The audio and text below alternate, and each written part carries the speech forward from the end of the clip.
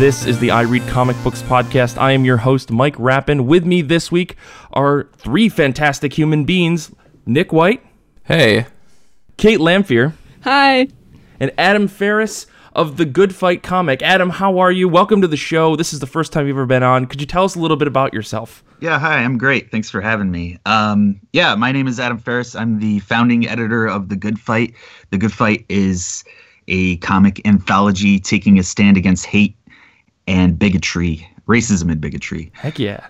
Yeah, all of the proceeds are going to the Southern Poverty Law Center. Awesome. Can you tell us a little bit about that? Yeah. Yeah, the Southern Poverty Law Center.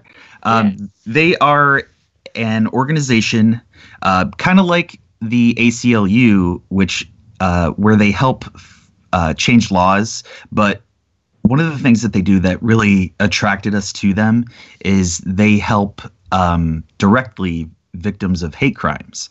So people that need medical help, law help, financial assistance, things like that, they help those people directly. And that was really appealing to us because this feels like a really personal book in terms of stories and everything and perspectives. So it just seemed like the perfect charity to throw all of the proceeds at. That's awesome. We're super happy to have you here. I'm glad we were able to make like a recording happen, while you guys are in the middle of your Kickstarter. Or I guess this is being released in the middle of the Kickstarter. Yeah. So could you tell us a little bit about like what The Good Fight is and what you guys are striving for? I know you've got a ton of different creators, but I'll let you speak to that a little bit. Yeah. So we have 42 stories, all different perspectives. It's really interesting because there's a lot of different views going on about how to handle racism. And one of the things that we really clung to early on was that this is going to be a really smart book about it and a peaceful book. We're not antagonizing, the other side or hate groups or anything like that. We're definitely taking a stand and saying it's wrong to, be a racist, to be a bigot, to be a misogynist. But we're not like we should run out into the streets and hit them with baseball bats or anything like that. So, Gotcha. It's more about what can we do with our minds and our brains and to change things that are more lasting and has a longer effect. Did I answer that? Yeah, no, that sounds great. I didn't want to interrupt you by any means. So you said you were the founding editor on this book. Could you tell us a little bit about what that means as like a big anthology? Because we've spoken with a couple people who have worked on anthologies before, but I mean, everyone is different. Yeah, so it's always kind of weird. I see now how you kind of label the roles of everyone involved in an anthology, and we weren't really sure how to do that for a minute. I considered myself just the glue at one point where I was just like, all right, you talk to this person and you talk to that person. But so I'm the founding editor. So I guess essentially it stemmed from my idea of creating this anthology. So that's what makes me the founding editor. But I have what we call a story editor, which is Danny Lohr. Danny is editor of The Wilds from Black Mass Studios, which is a great book. Yeah, really good book. And also edits a magazine called Faya. And Danny is the story editor, so they go over all of the scripts. And we have also worked together on kind of like green lighting what scripts come in and what ones don't make it, which is a really huge task, especially on an anthology about social awareness and everything. So it's actually got really trying at some points, but so they helped me with that. And then I also have Michael Perlman, which is our project manager, and he was the assistant on Where We Live from Image Comics. He basically is our hub, which he helped bring on a lot of the creators. He helps us communicate with all of them efficiently. He has these excellent spreadsheets that keep us up to date on what creators where creators are at with each of their stories and things like that, and it's just wonderful to have him. And I am a totally unorganized person, so to have an organized person on my team is just amazing. Yeah. Yeah. Cool. Yeah. Nick, Kate, feel free to jump in. Otherwise, I'm just going to keep talking. Yeah, no, Nick had a really good point in the show notes. Did the public's reaction to Where We Live and then also Love is Love, did that influence your decision to make this anthology? That is a really good question. Because at first I thought, well, no, I don't think it did. But then actually I think they actually did, because we are seeing more of these anthologies, and I've gotten both of them, before this, and I think it's just what we do now, right? It's just part of comic books now, and to say that they didn't really direct me, I think is wrong, because they certainly started something, and I suspect that we're going to get more anthologies like Love is Love, Where We Live, The Good Fight. There's going to be more and more that are not only contributing to what comics are and how we consume them, but what they do for the world, to make it better. There's also this Nightmare Kills Fascists, which is a politically horror-based one. There's more and more out there, but yeah, that's a really great question, because I think it did actually influence me. In the same vein, in terms of dealing with these other projects like Where We Live and Love is Love, did you find yourself turning to the people who worked on those projects for advice in terms of bringing together an anthology, or is an anthology the sort of thing that you've actually had some experience with? Yeah, absolutely. So I knew early on, because I've done very small roles in anthologies, that I did not have the know-how to fully create a bigger anthology. So I immediately turned to some people that I knew that did. The very first anthology that I was on was called Unlawful Good, and it was put together by Heather Antos. So I ran straight to her once I knew that this was going to happen, and I'm like, what do I do? And she was amazing and helped me out a lot very early on, helped me find some of the initial creators. She was the one that connected me with Mark Waid. Mark Waid's script was actually the very first script that I had gotten in my hands for this book. Yeah. So then it was like, okay, I think we have something here. We can use this, to get, some bigger names as well. So, but yeah, and then I also have actually on my team too, Eric Palicki, which he's done some anthologies himself. He is helping us out with the Kickstarter. So he's running the whole Kickstarter because he's a Kickstarter guru. So there's, and then connecting with Michael Perlman was just amazing. He already has the structure on how to physically put it all together from Where We Live. And this is his second anthology.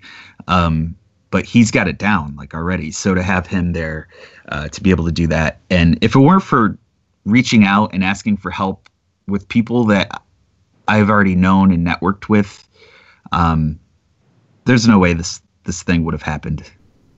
Gotcha. Yeah. Yeah. How did this get started? It got started August 12th of last year.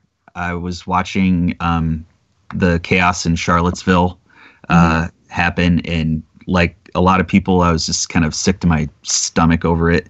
And late that night, once everything had calmed down, I was just angry, and I said, if anybody wants, on Twitter, I tweeted, if anybody wants to create an anthology against white supremacists, I'm down. That's all I said.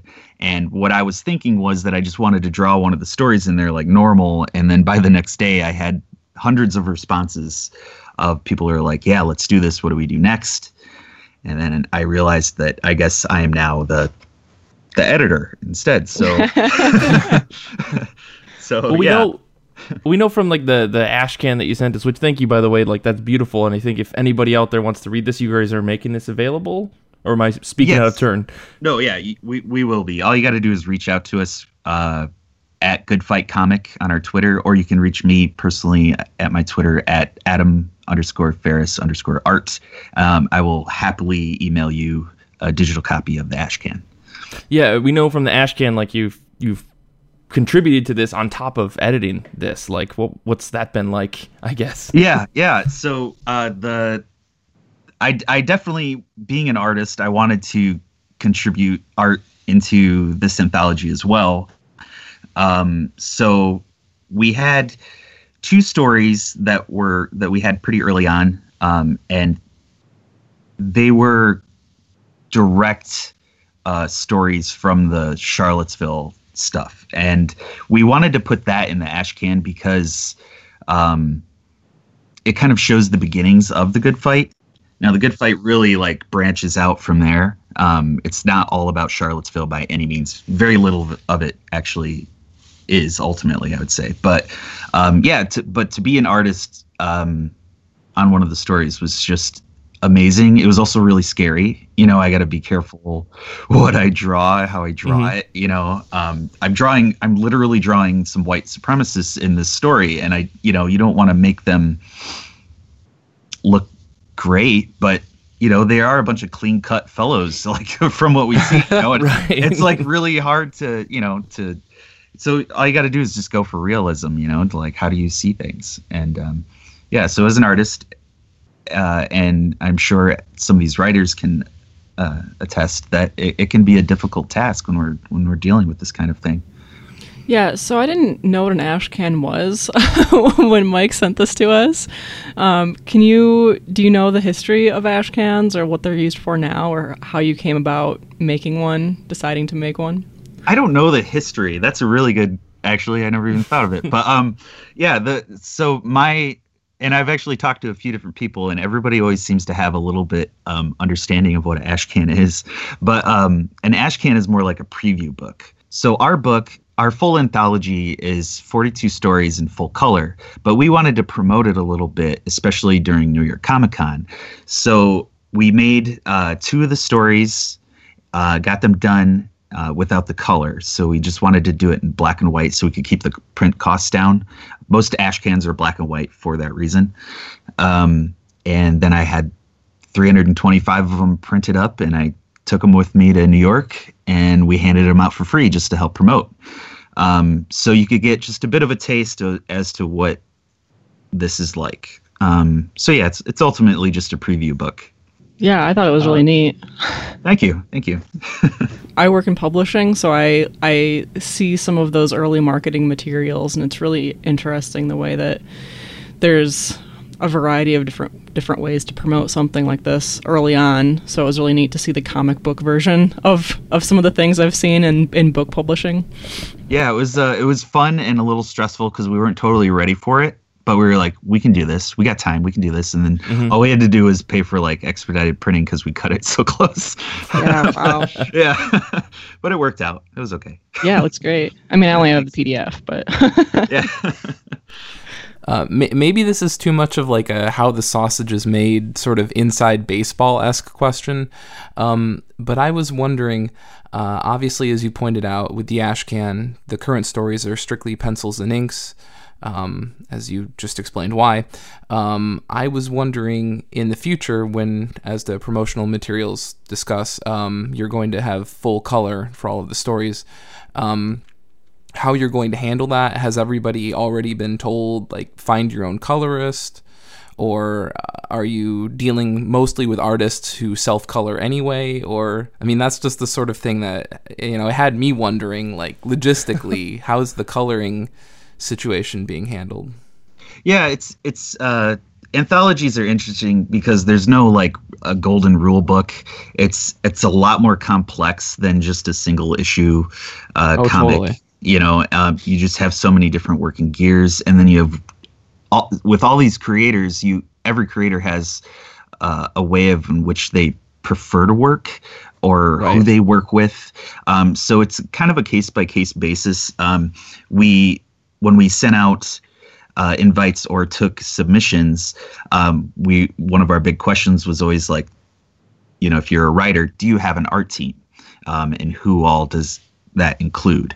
And so yeah, some people came with, I have my writer, my line artist, my colorist, and my letterer. And then some people come with, less than that, or some stories came with just the script, and we got to fill in. But then on the other end, it works out because you'll have like colorists that are just like, hey, I really like the idea of this, I want to color some stories. And then we just ask them like how many pages they're willing to do, and then we just see where it all fits.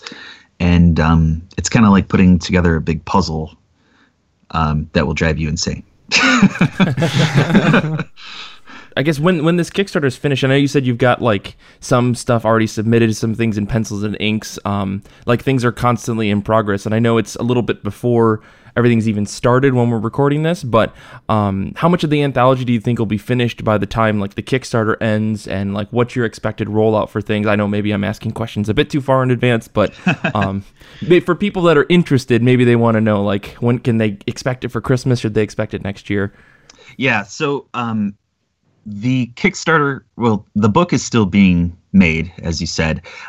We are planning on having all of the art and lettering is the final stage, done early January. So, and then you have to have, a couple of weeks for the designer to put it all together. And then you have to send it out to a printer. They'll send you a proof.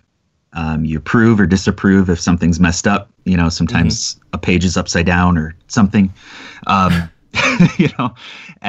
then it takes a few weeks after that to get it all printed and shipped back to us. So we're thinking, it'll actually get in your hands probably about, this is actually a really good question for probably Eric, but I think we said April.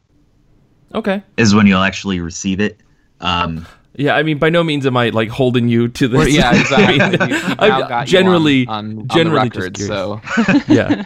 Great. Now I'm getting it tattooed on my forehead. Yep. For added pressure. Yeah. No, I mean I honestly that sounds like a great turnaround given the number of people collaborating. I know that some anthologies that I've contributed to in the past, it's like, well, the turnaround time went from 4 months to 8 months because some people just couldn't get things in on time, or you had problems with printing. I remember there was one anthology I backed that it was getting printed in like Korea or China or something, and then there was like a labor strike, and then there was a tropical storm, and so it was like, oh yeah, well, we just can't get these books literally out of the dock that they're sitting in China. And I understand like that stuff happens literally out of your control. But no, that sounds like great turnaround time. I mean, for when this Kickstarter is going to be starting, or it's going to be running through November. Alternatively, really cool. Mike just gave you some perfectly good excuses to use if things get, held up and you need a line. Quote unquote acts of God. Can't help it. Sorry. Yeah. I think I may have backed that book as well, just saying. Oh, okay. So I don't want to say what I wanted to. Your books are just sitting next to each other on that boat. Yeah. Yeah. So I'm curious about your background in art. I think that you're from the middle of Michigan. I am, yeah. I am also from the middle of Michigan and also sort of went into a design field. So I'm wondering what your education or training was like before you got into comics. Oh, man. So not a lot of formal education. I think the last formal thing I did was independent art in high school. But I did that for like 3 years. But after that, while I was in high school, I knew I wanted to do comics.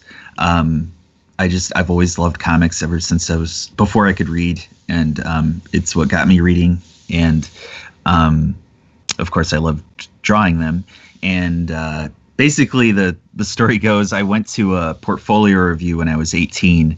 This was like, I don't know, 1999 or something like that. And I got like so crushed. I got put down so hard. Oh no. Yeah, and it just like crushed me, and I was like, I'm never going to draw again. Like, I was 18, I didn't know how to take it, you know, like I was like, well, I guess I'm out. And I didn't draw like for, I don't know, close to 15 years or something like that. And then Oh man. yeah, and then one day I just decided to just kind of start doodling, I guess. And my wife was like, you know, you might have something here. Why don't you like try harder at it? So I did. So I tried harder, and then I realized that my only mistake with art was taking criticism too harshly. So I started practicing pages, and I started going to more and more conventions and getting feedback from professionals. And at first it was rough again, you know, harsh criticism against it. And then every time I just took it in, I'm like, all right, I'm just going to fix that, whatever they said it was. And every time it just got better and better, until eventually I went to Ryan Stegman. Hopefully this doesn't put him on blast and everybody takes their stuff to Ryan Stegman, but I know Ryan Stegman pretty well now because he's from Michigan as well. And but yeah, he was helping me out a lot, and eventually it just got to the point where he was just like, you know, I think you got it now. You just need to just do repetition. Just keep making the pages, and you'll eventually get there. So now I quit bugging him about that, and we just hang out. But you know, That's cool. Yeah. But and I think that's important for other creators to kind of not be jerks to aspiring creators, you know, and help them where they struggle. And hopefully those aspiring creators can hear the criticism that's constructive criticism, and go from there. So that's really my education on art, is just listening to other people. Yeah. Yeah. No, that's awesome. I think, like, you know, every single person's, you know, entry to comic books is a totally different story from Right. like the, you know, like hundreds and hundreds of minutes of things that I've listened to in people at different panels and online and podcasts and stuff. So that's really cool. I'm glad that you found a friend in comics on top of it, right? Yeah. Absolutely. Yeah, I'm always interested to hear people's path into their creative field, because it's like Mike said, it's just completely different if you're self-taught or if you go to a big school or something, you know. Yeah, with comics, I think it's really important for all aspiring creators to keep in mind is there's no guaranteed way in. You can't go to school and then graduate like the Kubrick school and graduate and say, okay, well, I'm going to go get a comic job now. It doesn't work that way. They will absolutely help you, like give you some for real knowledge that you really should have. And it will really, really help you, like those schools, but there's no guarantee in any of it. It's really up to you, and you just have to push yourself really hard. Especially as an artist. I know that at least in the industry that I'm in, we freelance a lot of the art, the actual like illustrations that we have done, and I imagine that comics is pretty much the same. Yeah, definitely. It's hard. There's like, I think they said there's 800 people that work professionally in comics, and that's all they have to do. But then there's like thousands of people that want to get in. You know, it's super competitive. And you just have to be your best and just keep bringing it and never let any of it get you down. Just keep going. Yeah. Yeah. And I mean, that's what makes like anthologies like this super important, though, because it gives people maybe a way to break in or say like, hey, I've got 8 pages in this book. You can actually see that I can deliver something, and here's what it looks like, right? Or here's what it sounds like, or based on how it's read or colored or something like that. Yeah, absolutely. That's hugely beneficial. I was more or less just practicing and just wanting to get better until I finally saw Heather Antos's post, like looking for more artists for her first anthology. And I was just like, all right, I'm just going to try it. I don't know if I'm ready, but I'll just try it. And I got in, and that was hugely beneficial to me. I did not see that coming. You know, I was now able to go up to like other writers and be like, yeah, I had a story in this book, and they're like, oh really, I heard of that book, and then they would give you more of a chance. And yeah, it's just keep putting stuff out there, and if it sucks, that's okay. Just, I look back at my older stuff now and I'm like, but yeah, just keep going. So do you think you'll ever, or have you done a full length issue or trade book before? Yeah, actually I did do a full issue with Kelly Bender. It's called Undigenous. We put it on Kickstarter. It was successful and it got out there. And then right now, actually, I'm in the middle of drawing a graphic novel, 64 pages. I'm drawing the whole thing, so it's not an anthology. It's for Source Point Press. It's written by Jason Brooks. And it's called Parallel. So you'll see that sometime next year. So I've done anthologies. I'm doing a graphic novel, and I've done a full issue. So do you have a preference as to what you like to work on? Oh, anthologies are great because they're 8 pages and you're done. Okay, yeah. No, I'm kidding. Yeah, I don't know. They definitely all have a different feel to them. I think I like the single issues the most because 20 pages is pretty nice because you get to really fully explore. You get to, like, for a lot of artists, they say that, it takes 4 to 6 pages before you really hit your stride with what that art is going to look like in that book. So that's kind of the downside with anthologies, is by the time you're like, all right, I got it, it's, you're done. Yeah. But with single issues, you kind of catch your stride, and then you can be like, all right, at least 3/4 of this book I'm going to be really happy with. Do you ever go back and redraw some of those pages then for anthologies? It depends on the time. Like if there's a tight deadline, no. If I have time and I'm unhappy with something, then yeah. It also depends on the editor, what the editor likes, dislikes. The fastest I had to do an anthology story, it was 8 pages, and I had 9 days to do it, and I was penciling and inking them. Wow. So there wasn't a lot of time for screw ups, and Jeez. Time for anything. Yeah. I just saw the book actually, and I was like, wow, I hardly remember drawing these pages. I did them so fast. I did it so fast. This was me, apparently. Yeah. Yeah, I've had projects like that myself. Lay out this book in 4 days. Yeah. 3 months later, here's that book. Wait, what book? But that's how it goes. You got to be ready for that. You don't always get a big cushy amount of time to do whatever you want. Yeah. So are you doing all this in the evenings? Do you have like a 9 to 5?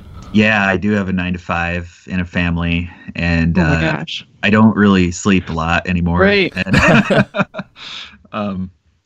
yeah. So there's a lot of late nights, and being an editor is interesting right now because this is my first editorial role.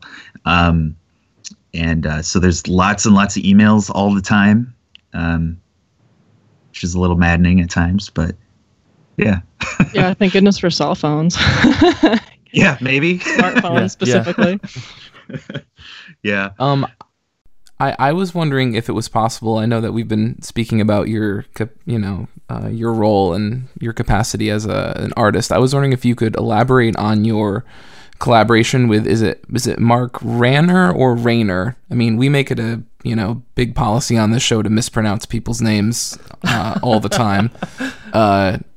So I'm afraid I'm not going to be too much help because I haven't talked to him on the phone or in person. But I think it's Rayner. I think it's Rayner. Okay. Yeah. We have only spoken, just like on Messenger and email. So yeah, the collaboration with him was he really wanted a story in the anthology. And he was like, I have a few ideas. So he sent me like synopses of those ideas. Sure. And, yeah. Yeah. And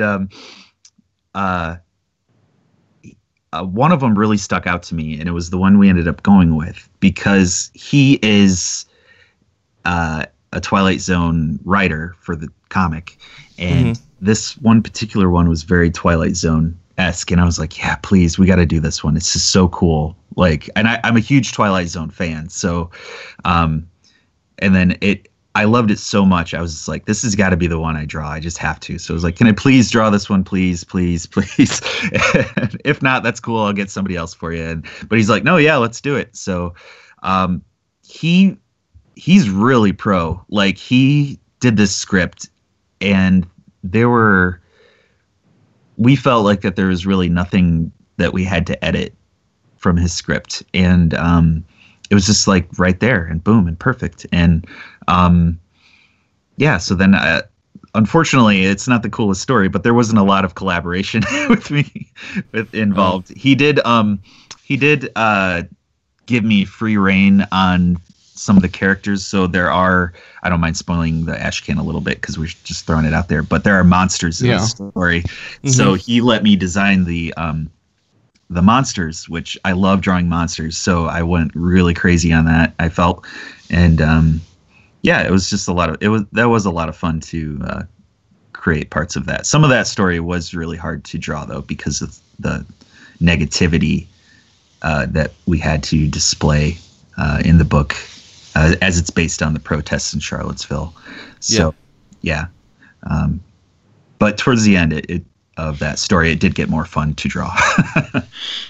I was going to say, when I finished that, I was like, this is something totally like Twilight Zone, Black Mirror, where you've got this twist and it goes from something maybe relatable or whatnot to becoming out there and weird. And yet it also kind of had that Twilight Zone kind of under the surface morality going on. You know what I mean? Like, there's a lesson to be learned, but it's not overt. It's not in your face.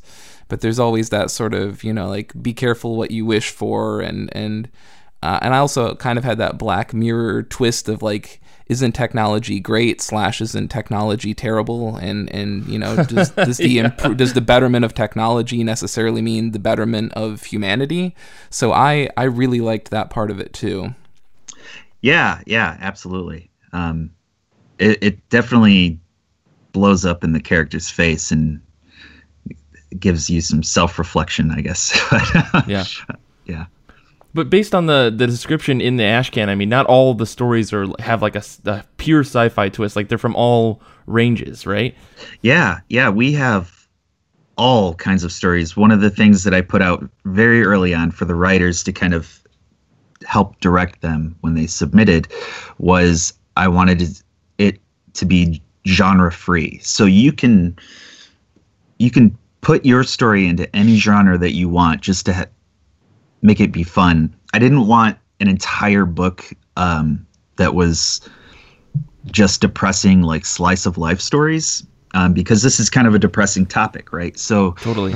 And I feel that a lot of the people that are going to be purchasing this book already are against racism, probably, and we don't need to beat them over the head that just look how depressing racism and bigotry is. So I wanted to make it a fun read as well. Now, there are a couple stories that will just like hit you in the gut and they're over.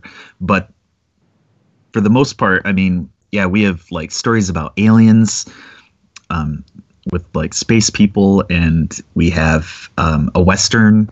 We actually have a couple stories that are actually drawn like very cartoony like, and they'll actually make you laugh. Like, I laughed out loud reading these things, but it still drove the point home as to what they were making, so I thought that was incredibly creative to be able to do that, to make you laugh and still give you a lesson.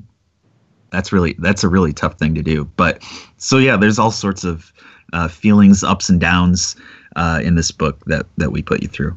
Cool. Go ahead. You've mentioned how much time and effort this has been taking, and how much little sleep you've been getting. So I'm wondering if this has largely been a good experience, and if you'd do something like this again. It's largely been a good experience. I would say that I'm pretty in touch with the world around us. You know, I stay up to date on news and current events and everything. And for someone in my position, it can get it gets hard, you know, to deal with that, especially on your own. And to have this huge group of creators supporting these ideas with me, and every day I'm talking about these ideas, and we've turned this book into more of a tale of hope and resistance, that it gives me hope, you know, and I feel better about a lot of this stuff. Like, even though it doesn't seem like the world is getting much better, I feel that there's a large amount of people that want to make it better, and that makes me feel good. And I hope that anybody that reads this book feels that same way, that people have your back. And so would I do it again? I don't know. Yeah, it's been largely good, but the reason I don't know if I would do it again is because I do want to, my personal goal as a comics creator is to be an artist and just work in the comics industry as an artist. But you know, this is taking a year plus, you know, mostly out of my time to be able to solely focus on that. So, which I'm happy with. That's fine. I think this book needs to be made, and I think this book is going to be amazing. But I don't know if I'd do it again. Not yet, anyway. Right. Might need some time away from it first. Well, nonetheless, I mean, this book sounds incredible. I'm really excited to check it out when it's out. Like, really, when you know, providing there aren't any shipping delays from China or anything like that. But but yeah, I guess like this almost feels like a good place to wrap up. So, Adam, where can people get a hold of you? Where can people find this awesome Kickstarter and everything like that? You can get a hold of me on Twitter. I am Adam_Ferris_art. Or you can follow The Good Fight itself, which is at Good Fight Comic.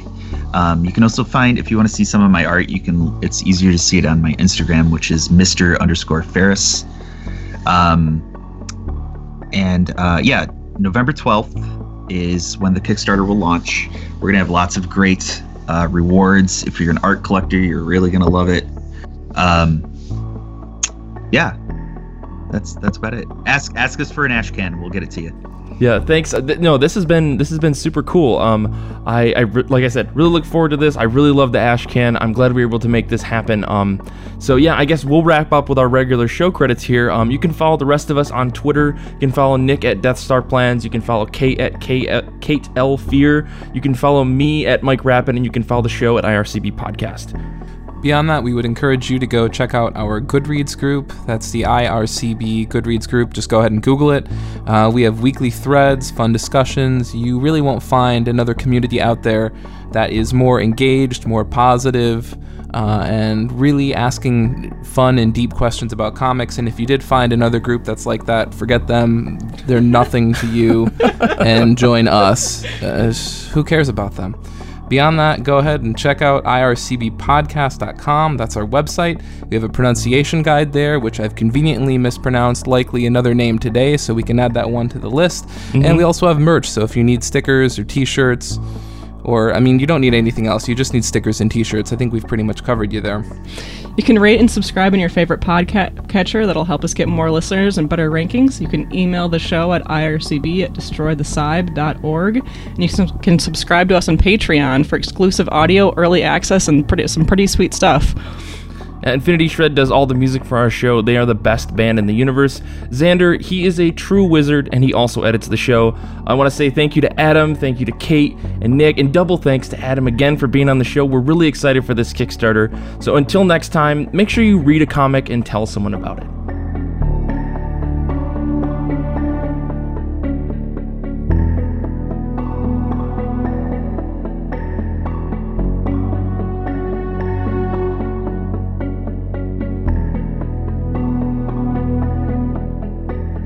One more thing, since we did totally forget to do this in the middle of the show. Adam, could you tell us about the cover to this book? Because the Ashcan has a really cool black and white cover that was done by Christian Ward, but you, I think, mentioned something's going to be different for the actual book? Yeah, so Christian Ward actually is, he made us this Ashcan cover, which is phenomenal. It's beautiful. Mm-hmm. If you go to our Twitter, you can see it. But actually just yesterday, he sent us the final cover for publication, which is an entirely different cover. It's in full color.